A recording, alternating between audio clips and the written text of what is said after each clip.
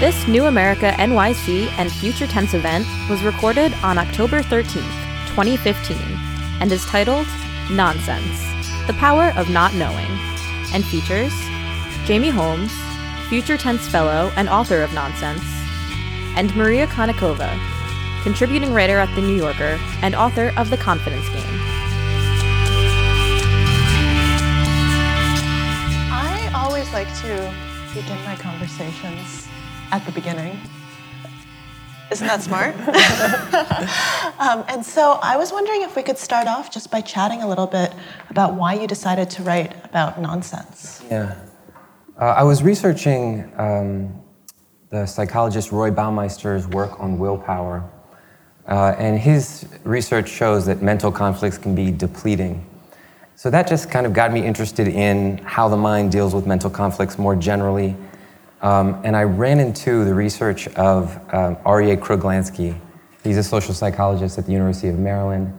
He does wonderful work. And in particular, this book called The Psychology of Closed-Mindedness. And in that book, he lays out really the history of all the theories that have dealt with open and closed-mindedness. And I was just very excited to find this research, which has been covered, but I felt like there was more there to look into.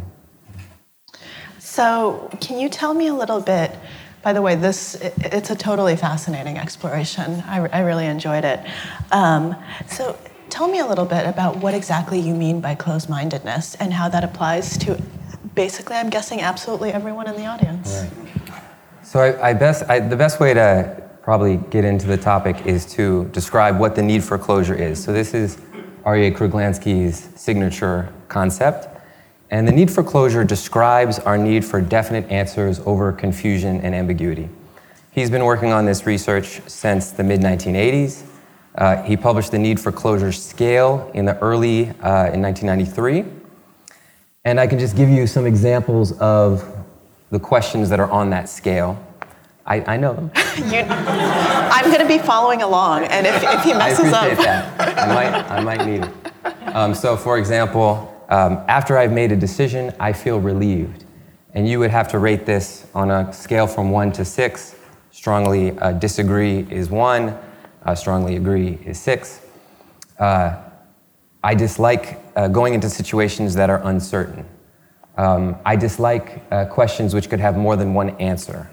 I feel that an orderly life suits my temperament. Mm-hmm. So this began as a study of individual differences. And what I find particularly interesting about his construct, as opposed to competing conceptualizations, is that he studied how situational differences affect our need for closure. So how small situational stressors make us more closed-minded, or we can also have methods to lower our need for closure, make us more open-minded. So, for example, if you're rushed, your distaste for ambiguity goes up. If you've had some liquor, your distaste for ambiguity goes up. If you're stressed, if you're bored, if you have to act on something rather than merely observe it, your need for closure goes up.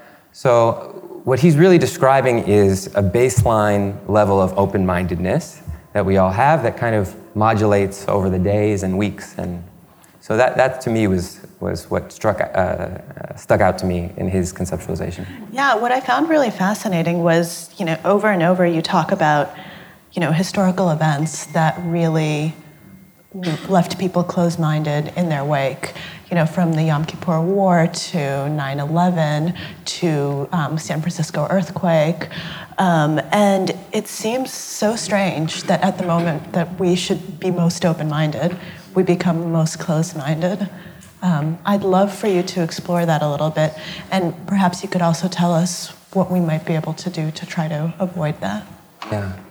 I think one of the threat raises our need for closure in particular. And Kruglansky has done a study where simply reminding people of 9/11 raised their need for closure. On the other hand, I think safety, if you look at the places where we really like ambiguity, where we really enjoy ambiguity, they're all relatively safe. Mm-hmm. So we have our crossword puzzle, we have mystery novels, we have the uncertainty of sports.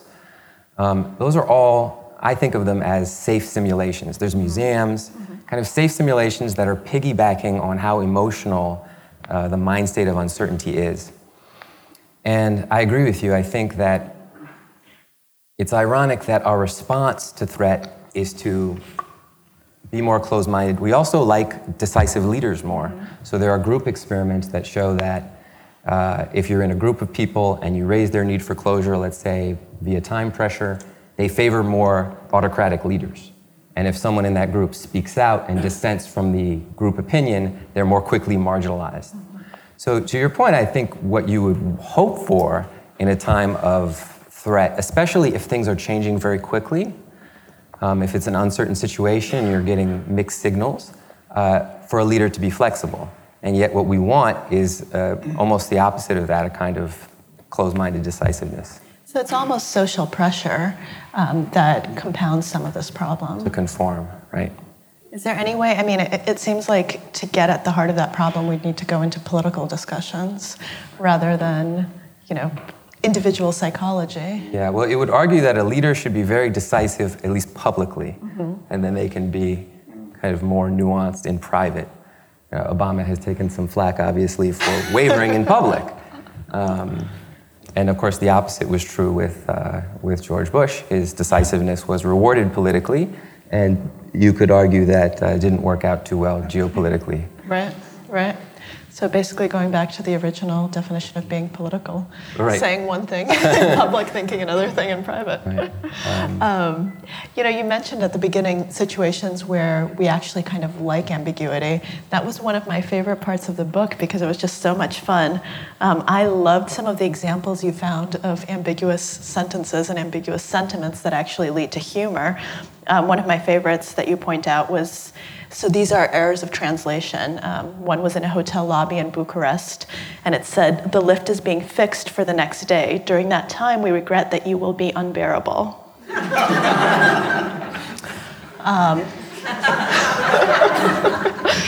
In Norway, in a cocktail lounge, ladies are requested not to have children in the bar. And I'm actually flying out to London tomorrow, so this one struck very close to home. An airline ticket office in Copenhagen. We take your bags and send them in all directions. And I could read these for hours, but let's end it with this French one, which I think has something quite cultural about it. Please leave your values at the front desk. So I think that it's absolutely fascinating that a lot of this uncertainty and ambiguity is the basis of tremendous humor and pleasure in one sense, and yet when it actually matters becomes a source of great discomfort. Yeah, I think the way I came to think about it eventually, it's closest to, and you know these psychologists because you've written about them, Tim Wilson, who's a psychologist at the University of Virginia, and Dan Gilbert at Harvard. And they describe uncertainty as an emotional amplifier. And I put their studies in I don't really talk about their studies much, but they have some great studies, and I'll just review one of them because it's fun. They brought people into the lab and they showed them 2 different film clips, 5-minute clips. One was an enjoyable film clip, I think it was The Natural or Chariots of Fire. And then the unpleasant film clip was a film called Dark Days about homelessness in New York. Then they made some people feel uncertain, some people feel certain. And they did this by having them repeat phrases connoting uncertainty and uncertainty. So you would watch the film and you would say, "I'm really confused right now, I don't know what's going on." They would have you say this. Or, "I know exactly what's going on." And it turned out the people who were primed to feel uncertain had more extreme ratings, both for the positive film and for the negative film, than people who felt certain. And they've done this experiment for physical attraction. So they showed women pictures of men on Facebook, and they said, "This man likes you a lot," or "This man likes you a moderate amount or a lot." And that was more pleasant to not be sure whether the man liked them a little or a lot than to be sure. They've done this with gifts. So you're going to get 2 gifts for sure, or you're going to get 1 gift or 2 gifts. Again, more enjoyable to not know 1 or 2 than to know 2 for sure. And people don't predict these effects. So, yeah. And why do you think that is? What's kind of the deeper explanation for that? For why people, I think I think we think certainty is great. You know, why you wouldn't predict 2 gifts is better. You know, he really likes me, it's better. Right, but why do we actually provide, do we like to imagine that the future might be even better than we know? Why is it that we end up liking the uncertainty more? I think it's absolutely fascinating. I don't know the answer to that. Yeah, I'm speculating. I think it's piggybacking on this, and I spend a whole chapter on it because I think it's so important, how aggressively the mind resolves and how kind of powerful this resolution machine is that's built in. And so I think a lot of things that are fun are building on that, and it's just like, I need to know, and it's kind of an emotional boost to whatever we're feeling. So, leaving aside these wonderful puzzles, I can't resist, I'm doing one more. Athens Hotel. Visitors are expected to complain at the office between the hours of 9 and 11 a.m. daily. So leaving aside these puzzles, and there are also brain teasers that you talk through that really kind of leave us either laughing or feeling a sense of satisfaction, why is it that we're so afraid of ambiguity generally? I think, you know, at some point you have to talk about the content of what's ambiguous rather than just talking about ambiguity in general, because, you know, there's some circumstances which are in the middle, maybe a multicultural experience, it could be bad or good, but the ambiguity of a medical diagnosis or the ambiguity of whether or not you're going to get fired, it just has much more dire consequences, you know, versus I'm going to the museum, it's fine, I'm having a good time, I don't have to act, it's unthreatening. So at some point the consequences come into play. So that's really interesting that you mention that, because you write here about medical ambiguity and how sometimes that need for certainty, actually the consequences end up being much worse. There's a story of the woman that you mentioned who was misdiagnosed with a fatal cancer and almost had to undergo chemotherapy, and was, I think, extremely lucky that didn't actually happen. I'd love to explore that tension a little bit, how, you know, the ambiguity scares us, and yet over-certainty might actually be much more dangerous.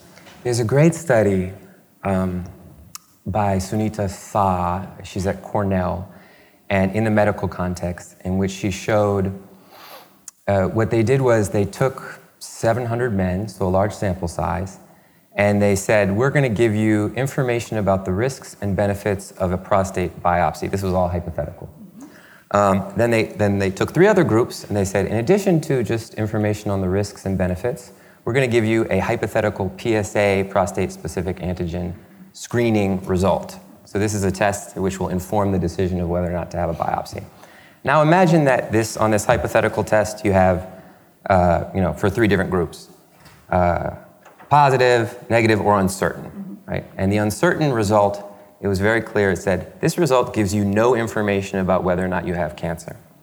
And what they did is they compared that group, the inconclusive result, to the group that just got the risks and benefits. And it was something like 40% chose to go ahead with, again, hypothetically, chose to go ahead with the prostate biopsy when they had the inconclusive result versus 25% when you just had the risks and benefit. So it's a 15% jump for people who had a result that told them nothing. And I think it's just this, I don't know, and then it's propelling you. So her idea is called investigation momentum. You start on a course of action, you do a medical test. Sometimes those medical tests have ambiguous results, and it leads to this kind of cascade of tests, and some of which are, every test has a risk. There's exposure to radiation, there's complications, there's the mental anxiety of it. So. And we really, and you write about this as well, we really live in a time where I think people end up over-testing a lot and finding a lot of false positives, and it's a huge debate right now. Yeah, and of course, there are other causes for that. There's the cost issue. There's defensive medicine. There's the fact that people are making money on this. But this is one part of it. Do you think that it also comes this lack of comfort with uncertainty and this desire for, clean-cut diagnosis? Is that also something that might lead to a risk of overconfidence? Yeah, I completely agree with you. And I know you've written about overconfidence. So confidence is really the opposite of being uncertain. There's a great study that was done not on the need for closure, but using a related construct, intolerance of ambiguity. And they looked at CEOs in a volatile economic market. And it was in Sweden, I think. And they measured the CEO's tolerance for ambiguity, and they correlated that with the financial output of the firm. And they showed that the higher the CEO's tolerance for ambiguity, the higher the profit. They also looked at confidence. It had no effect on profits, but it did lead to higher consumer satisfaction. So we're back to George Bush again. Right. That's fascinating. So once again, it seems like people who are less certain and who are more willing to embrace that might actually end up doing better. Psychologists talk about these two kinds of learning, simple learning and conceptual learning. And simple learning, I don't have to really enrich the way I see the world. It's just, how do I get to the store? And then conceptual learning, I'm building on my mental models of the world. And for that, you really have to experience uncertainty.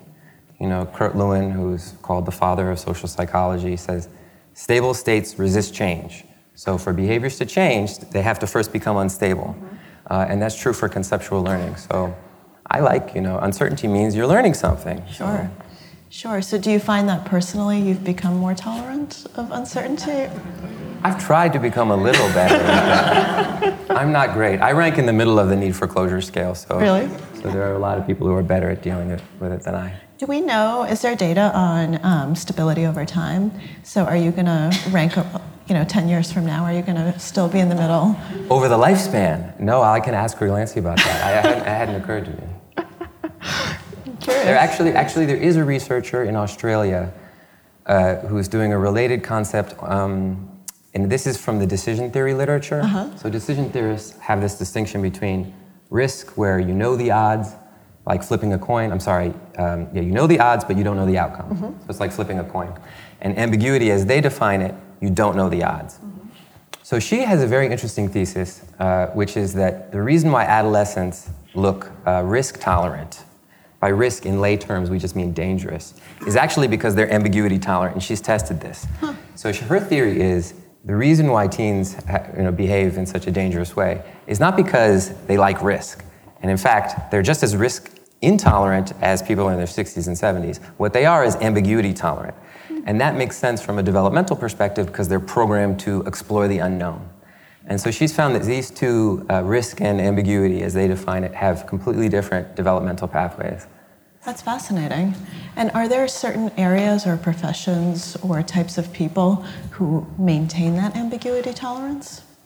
Well, one of the people that I profile in the book, Gary Nesner, who was FBI negotiator, he was at Waco, and he was also the head of the negotiations team for, I think, 23 years. So he took the test, and he scored 5 points higher than the lowest possible score. So yeah, there are people, and one of the things that Kruglanski has suggested is that there are certain jobs where you have to deal with ambiguity under pressure. And pressure is going to raise everybody's need for closure. There should be people involved in those decisions who have a naturally low need for closure. Gail Geller, who is a Johns Hopkins professor, has made a similar suggestion in the medical context.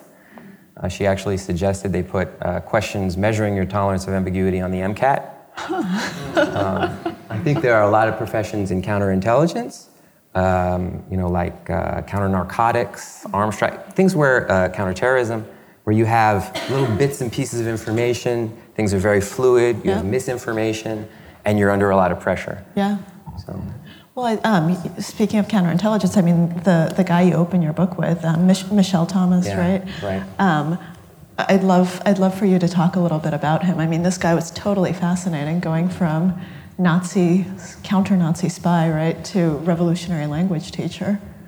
He is a fantastic character, and he really. So Michel Thomas was.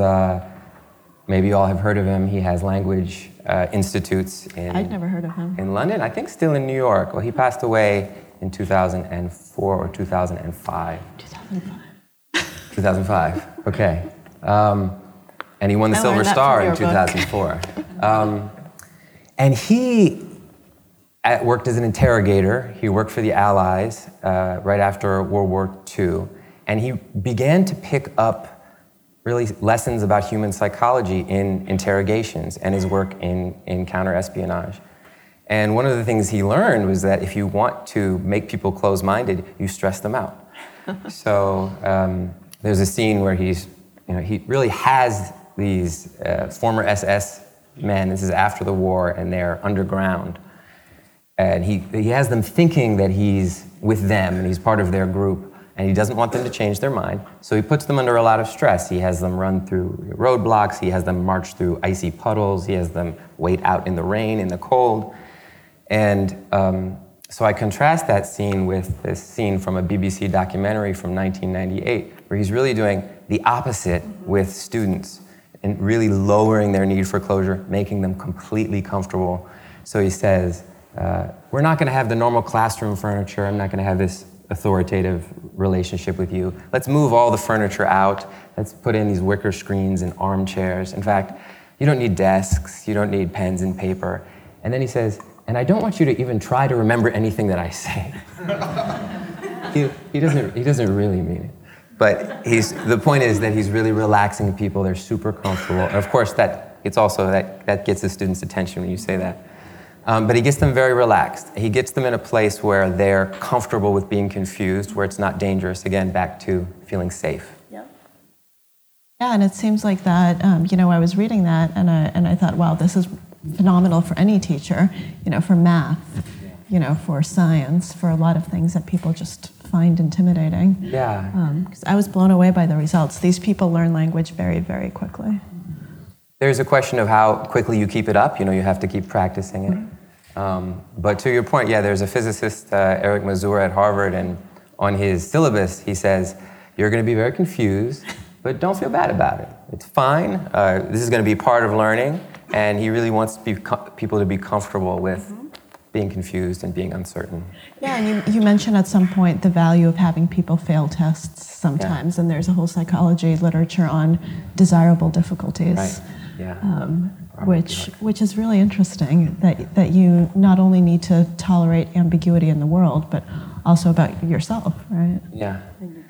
Yeah, I think there's an analogy that I use in the book that I found this golf teacher in South Carolina who's a great golf teacher, and he distinguishes between two kinds of learning, really skill acquisition and what he calls transfer practice. And skill acquisition is you're just learning your golf stroke. And there you want everything to be calm, you're just kind of relaxed. Practice, repetition.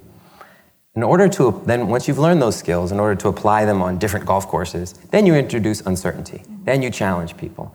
So the corollary is, a teacher that I spent time observing his class, Jim Lang, and he tries to throw students off. He gives them unexpected assignments. He gives them assignments that they're going to fail at. He has them write things very quickly. So, both are right. It just depends on what you're practicing for. So a lot of the case studies that you use in the book have to do with big businesses, right? And ones that end up succeeding, ones that end up failing. One of the things that I found quite interesting was the case study of Fairchild magazine and Women's Wear Daily and hemlines. So first, maybe you can walk people through that, and then I actually have a question about the outcome, but maybe you can... Of women's hemlines. Yeah. So this was a story... Very personally relevant. About Women's Wear Daily, and what year was it? In the 70s? Yeah. So it's in the 70s, and Women's Wear Daily is this large fashion, it still is, and the head of it said, next year is going to be the year of the midi. The miniskirt is out, 1970, I think, right? Miniskirt is out, and we're going to have skirts that are 4 inches below the knee. And they proclaimed this. And, at that time, that was kind of how things went. And so everyone fell in line. All the stores bought all the midi inventory. They advertised for midis. And American women revolted and did not comply with this edict. They came too late. It was out of season. They didn't want to buy new clothes. And the story is really about the folly of prediction. And the second half of that story, this is a volatile industry, is about Zara, which is owned by Inditex, and how they became the biggest fashion retailer in the world, really by saying we can't predict. So what they did was they shrunk, they owned the entire production line. They shrunk the time as short as possible from the time you make a garment to the time you get it in the stores. And they reserved a much larger piece of their in-season production line for making new clothes. So they go around and they see what things are selling, and they make those very quickly, and they get them out, and they produce in small batches, get instant feedback. So, yeah, so tell me what your question is. So my question is, going back to Women's Wear Daily, on the one hand, yes, it is a story about prediction. On the other hand, it is a story about trying to be forward-thinking and trying to be creative and trying to actually be comfortable making a decision in the face of future ambiguity. And obviously, in this particular case, that was not only not rewarded, it ended up being, catastrophic. And had it been a smaller magazine, It might have been the end. And so, how do you weigh those two things against each other? Kind of the need to make predictions if you're not Zara, not just in the fashion industry, and to try to kind of embrace ambiguity, and yet sometimes the really dire consequences that can come from doing that. I think rather than thinking of ambiguity as something you face at a single decision point, you think of it as something that you face as part of a process. Mm-hmm. So really what Zara does is remain flexible. They're able to change their minds very quickly. So they make decisions, but the bad decisions don't hurt them. So I think, for me, I think about it really as the ability to remain flexible. Of course, you have to act. Of course, you're going to have to make a decision, but can you adapt to new information or not? So what happens, though, if, that's all very well and good in theory, but in practice sometimes, you have deadlines, your flexibility can only go to a certain point. In some industries, you can't have the sort of flexible supply chain that you have in Zara because some of these things are planned, 5 years out. So how do we, in practice, how do you do that? How do we cure bad decisions? I don't know. I mean, so I think really that all I can say is that there are two major pitfalls of a high need for closure in decision making. One is, jumping to conclusions, and that's the urgency effect. So that's when we don't really have a prior opinion about something, and we kind of take early information into account and put too much emphasis on early information. So they do these experiments in hiring where they have a fake interview with someone, and the first part of the interview they do very well, the second part they do badly, and they reverse that so that you do badly at the beginning. And people with a high need for closure put far too much emphasis on the first part of the interview, and they ignore the later information. So if you're just normal, you rate those people a 5 because you're adjusting for the later information. If you have a high need for closure, you're rating that on average a 7 if they do well, or a 3 if they do poorly. So that's urgency. And permanence really comes into play when you become inflexible. You already have a strong opinion. There's other information coming that maybe conflicts. And are you going to be dogmatic? Now, the way that they lower people's need for closure in an experimental setting is they say, and I know you've also written about this, they say you're going to be accountable for your decision. So make your decision, let's say, of a job candidate. Later on, you're going to have to defend that decision in front of a group. This decision is going to have serious consequences for this person later on. Later, your decision is going to be compared with an expert decision. So, one suggestion is to formalize those kinds of reminders. You write down what are not just the pros and cons, but what are the consequences of those decisions. And that's how they lower need for closure and make people more deliberate. And when they do that, the rating comes back to a 5. They do take into account later information. That's really interesting, because we also have, obviously, the studies that do look at interviews and look at the fact that the first 20 seconds in interview settings really determine the outcome of the interview. You have Alexander Todorow's work at Princeton that shows that millisecond judgments predict the outcomes of elections. Right. So it seems like there's something, we might have a high or low need for closure, but it seems like we also have something that's more ingrained in us that does love to jump to these sort of snap judgments. Yeah, I think that the way Kruglansky says this is that we all have a capacity for these quick snap judgments, and we have to. An economist asked me last night, is this rational? And I look at the mistakes that we make really as the downside or the dangers of a trade-off. The psychologist Jordan Peterson has this wonderful line where he says, managing the complexity of the world looms above all other psychological concerns. So we have to be reducing, we have to be quickly categorizing. It's just built into who we are. And these are some of the mistakes that we make when we do it. We all be reading more Kafka, inspired by one of the studies. Kafka. Yes, please read more Kafka. Would you like to talk about the Kafka study? Sure. So this is a social psychologist that I profile at Tilburg University. His name is Travis Prue. And he's making people uncertain very creatively. One way is by having them read a Kafka story. This is, you may know this story, The Country Doctor. So it's a short piece. It's very dreamlike, nightmarish. There's a doctor, he wakes up, there's heavy snow, he has to reach a boy. The boy's 10 miles away. He can't find his horses. He sends his servant girl out to get the horses. A man comes and bites her on the cheek.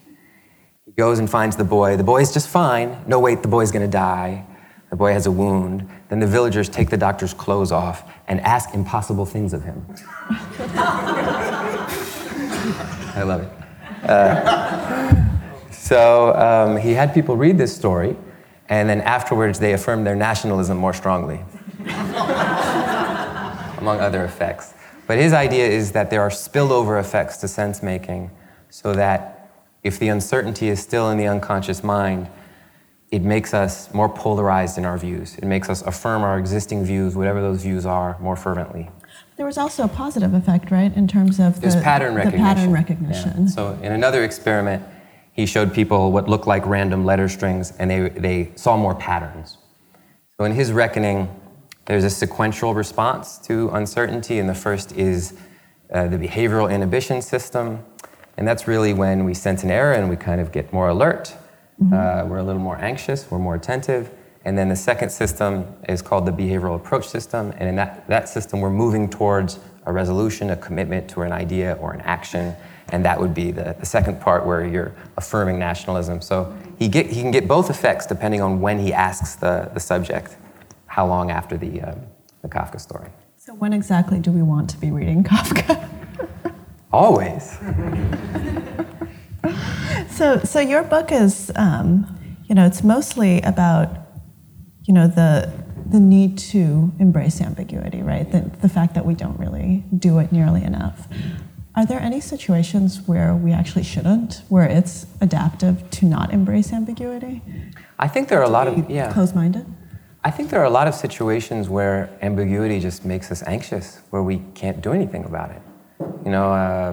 Am I going to get this job? I'm going to find out next week. Should I worry about it the whole week? I don't know. So there's a lot of situations where you just want to remind yourself that you can't know and not to worry about it. So does it come down to control? Is that I think a lot of it is about control. I mean, a lot of it is, do you let your mind wander and try to solve things that you can't solve and answer things that you can't answer? There's a great anecdote, which isn't in the book, which is, maybe you saw this short documentary by Errol Morris on the New York Times a few years ago. It's called The Umbrella Man. So this is great. So he interviews this private eye who's written a book about the Zapruder film. It's called 6 Seconds in Dallas. And in this book, he notes that there's a man in the Zapruder film who, right next to where JFK was shot, is holding an open umbrella. It was sunny that day. There's no reason for this guy to be holding an open umbrella. And conspiracy theorists jump on this. And they say there's a dart gun in the umbrella. The umbrella is signifying the umbrella of air support that he promised the Cuban rebels. Okay. So he doesn't, the private eye, who is a philosopher and then became a private detective, which is just amazing by itself, doesn't comment on what the umbrella is. He just writes in his book and he says, please come forward. 9 years later, the guy does come forward. And he testifies before Congress. And he says, I was heckling JFK because I heard that Neville Chamberlain's umbrella was a sore spot for the Kennedy family because of Joe Kennedy's relationship with Neville Chamberlain. He was at the court of King James. So they cut back to the private eye at the end. He says, I heard that, and I thought, That's just so bizarre, it has to be true. And I take it to be true. And what you can get from this is that if you have a detail that's really sinister, that you're really sure is incriminating, let it go. Because your imagination can't possibly match all of the possible benign explanations for something. So you have two things in that story, right? The first is this need to know, and which verges into paranoia, and then you have the inability of the human imagination to match the complexity of the world. So is there any work that's been done, and maybe you don't know the answer to this, but I'm curious whether there's been any work about linking need for closure to people who believe in conspiracy theories? Yes, there has. So could you tell? And it's linked. So Kruglansky has looked at, I think this is very similar to extremism. Kruglansky has looked at extremists in Palestine, Sri Lanka, Spain, all over. And he found that the common thread was that they all have a very high need for closure. And it makes sense. You need answers, you're excluding evidence, you're jumping to conclusions, and then anything that is, contradicts you, you're dogmatic about. So yeah, there's a strong link to paranoia and to extremism if you get a really high need for closure. Guys, the test is on page 87 of the book. So you can rate yourself and then see how that works. So one of the links that you make conceptually in the book that I found really interesting was linking up the need for closure with cognitive dissonance. So first, I'm sure that most people in the audience do know what cognitive dissonance is, but maybe you can first just briefly talk about what it is and then talk about that conceptual connection that you make. In the second chapter, which chapter? When you talk about Festinger's work into the alien abductions. Yeah. So Festinger's famous idea is, really originally it was any mental conflict can cause cognitive dissonance. He said any conflict between two cognitions, ideas, beliefs, behaviors. And his idea was that this is mentally unpleasant and that we often resolve this, he focused on opinion change. We often resolve this by changing our opinions to conform to past actions. So in his famous studies, he would have people write counter-attitudinal essays. Write an essay about, arguing in favor of a position that you disagree with. And then later on, he would ask them, do you agree with that position? Have you changed? And when they had to take personal responsibility for writing those essays, they changed their minds. So what Prue is doing with Festinger's idea is saying, I think that's part of a larger taxonomy that we can describe. And actually there is a paper earlier this year in Journal of Personality and Social Psychology, in which they used that intervention and they showed all of his effects. So I have you write an essay that you disagree with, increased belief in God, increased pattern perception, and increased political polarization in terms of affirmative action. So he's building on Festinger's idea and saying, this is one part of the picture and let's build around it. That's quite fascinating. And you also quote a lot of people, philosophers, George Saunders, people who say that, and you probably remember the quotes verbatim, which I don't, that one hallmark of genius is being able to kind of keep these conflicting ideas in your mind simultaneously and be okay with that. Yeah. So actually, to be okay with cognitive dissonance in a way, right? Yeah, that's what they're arguing. Yeah, the link to art is fascinating. I think a lot of art is fueled by contradictions. John Gardner, who is a literary critic and writer, he actually just said that that's what suspense was. Suspense is the writer working out their mental conflict in the guise of plot and character. And then the end of the book is whatever resolution they can come to. So I think it's their fuel, but I also think a lot of it is what you're saying, because great works of art don't tie everything up into a neat little bow. It is kind of just the way of being comfortable with complexity. Right, right, and you end your book with Chekhov. Right. And so we should be reading Kafka and Chekhov.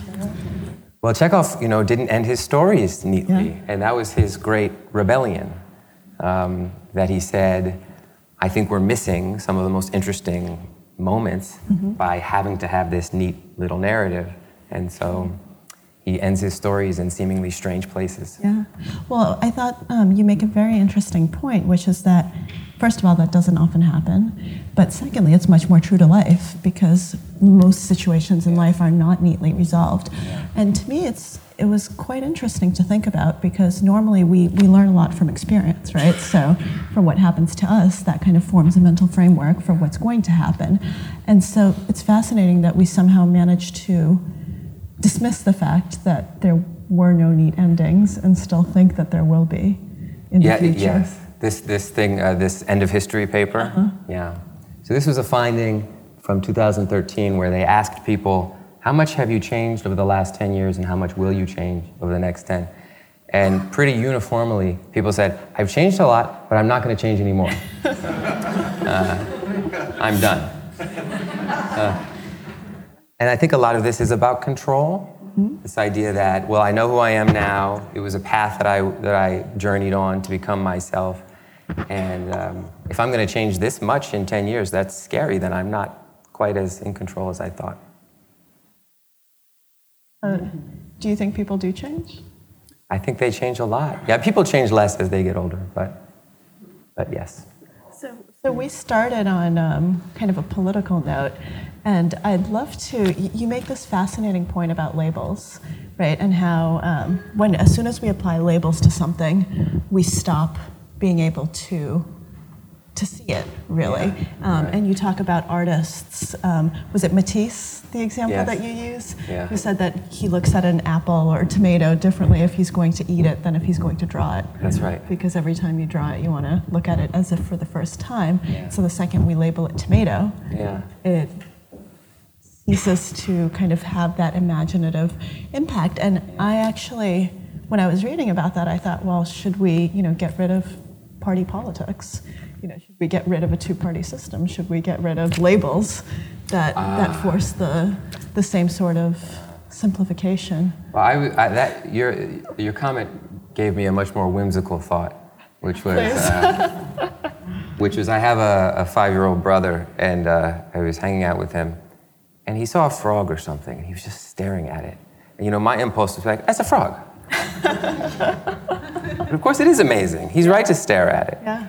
It is true that often labeling something is the end of looking at it and thinking about it and exploring it. Yeah, and you have a number of problems that people look at when studying functional fixedness, right? Yes. So labels kind of prevent you from seeing. Yes. And I did them, and I solved 2. I couldn't solve 1. The light bulb was a hard one. No, I could do the light bulb. Okay. Yeah, I did the light bulb. So here's the one that I missed. I won't read it verbatim, but basically the idea is that a truck driver is distracted and he gets stuck in an underpass so that the truck can neither go forwards nor backwards. And without damaging the truck or the underpass, how's he going to get out of that underpass? And I thought, well, maybe you can remove the roof of the truck. I was really focused on this roof aspect, and obviously the solution has to do with removing labels and realizing that you have not just a truck, but tires, and tires have air, and air can be let out of tires. Yeah. And once that happens, trucks become a little bit shorter. And for the life of me, it seems so simple, but I couldn't figure that out. So this is a psychologist named Tony McCaffrey who has started a company on invention. And his idea is that in the way we label things, in the way we phrase our goals, in our automatic assumptions, we're narrowing our possible solutions to a problem. So there's a great example recently, which is not in there because it's too recent. But let's say you're trying to build a safer football helmet. You want to reduce concussions. A lot of them come from helmet-to-helmet contact. So your goal here is to soften impacts. Mm-hmm. So you're searching through patent applications and you're looking for a better cushion.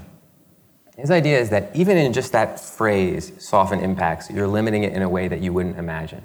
So let's say instead, so he'll use a thesaurus. What are the other ways? So let's say we use the word repel.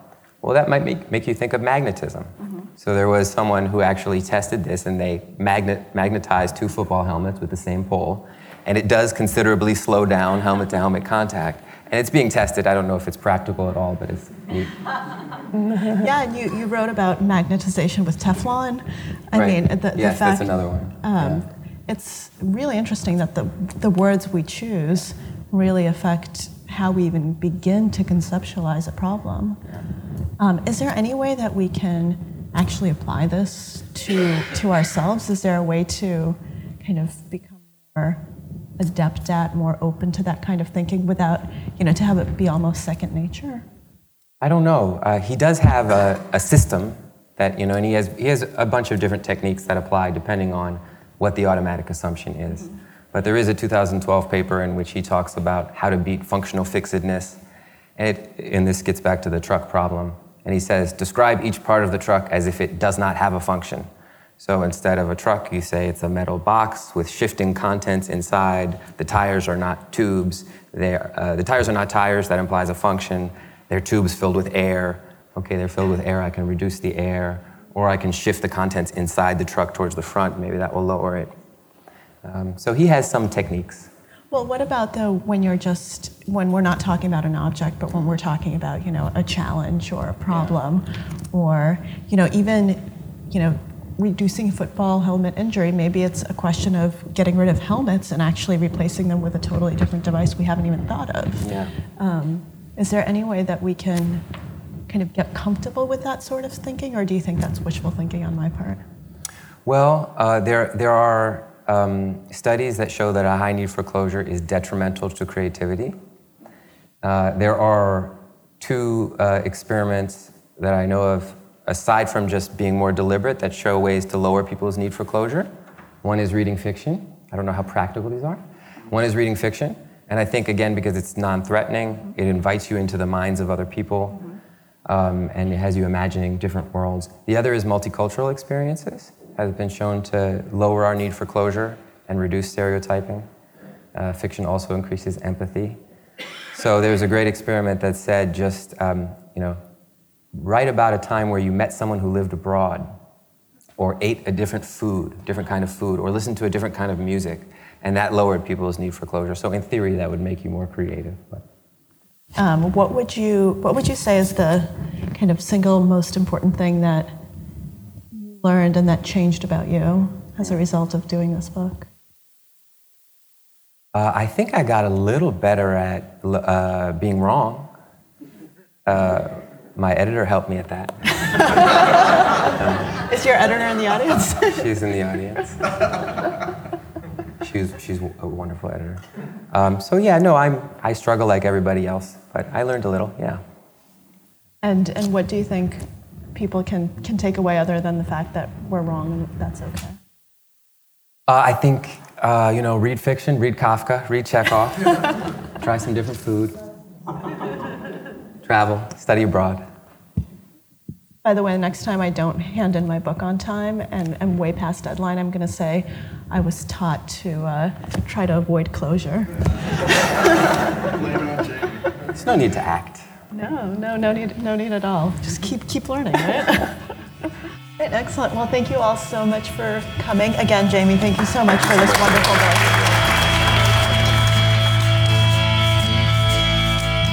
Thank you for listening to this New America NYC podcast. This recording carries a Creative Commons, non-commercial, 4.0 international license. To learn more about New America, please visit us at newamerica.org.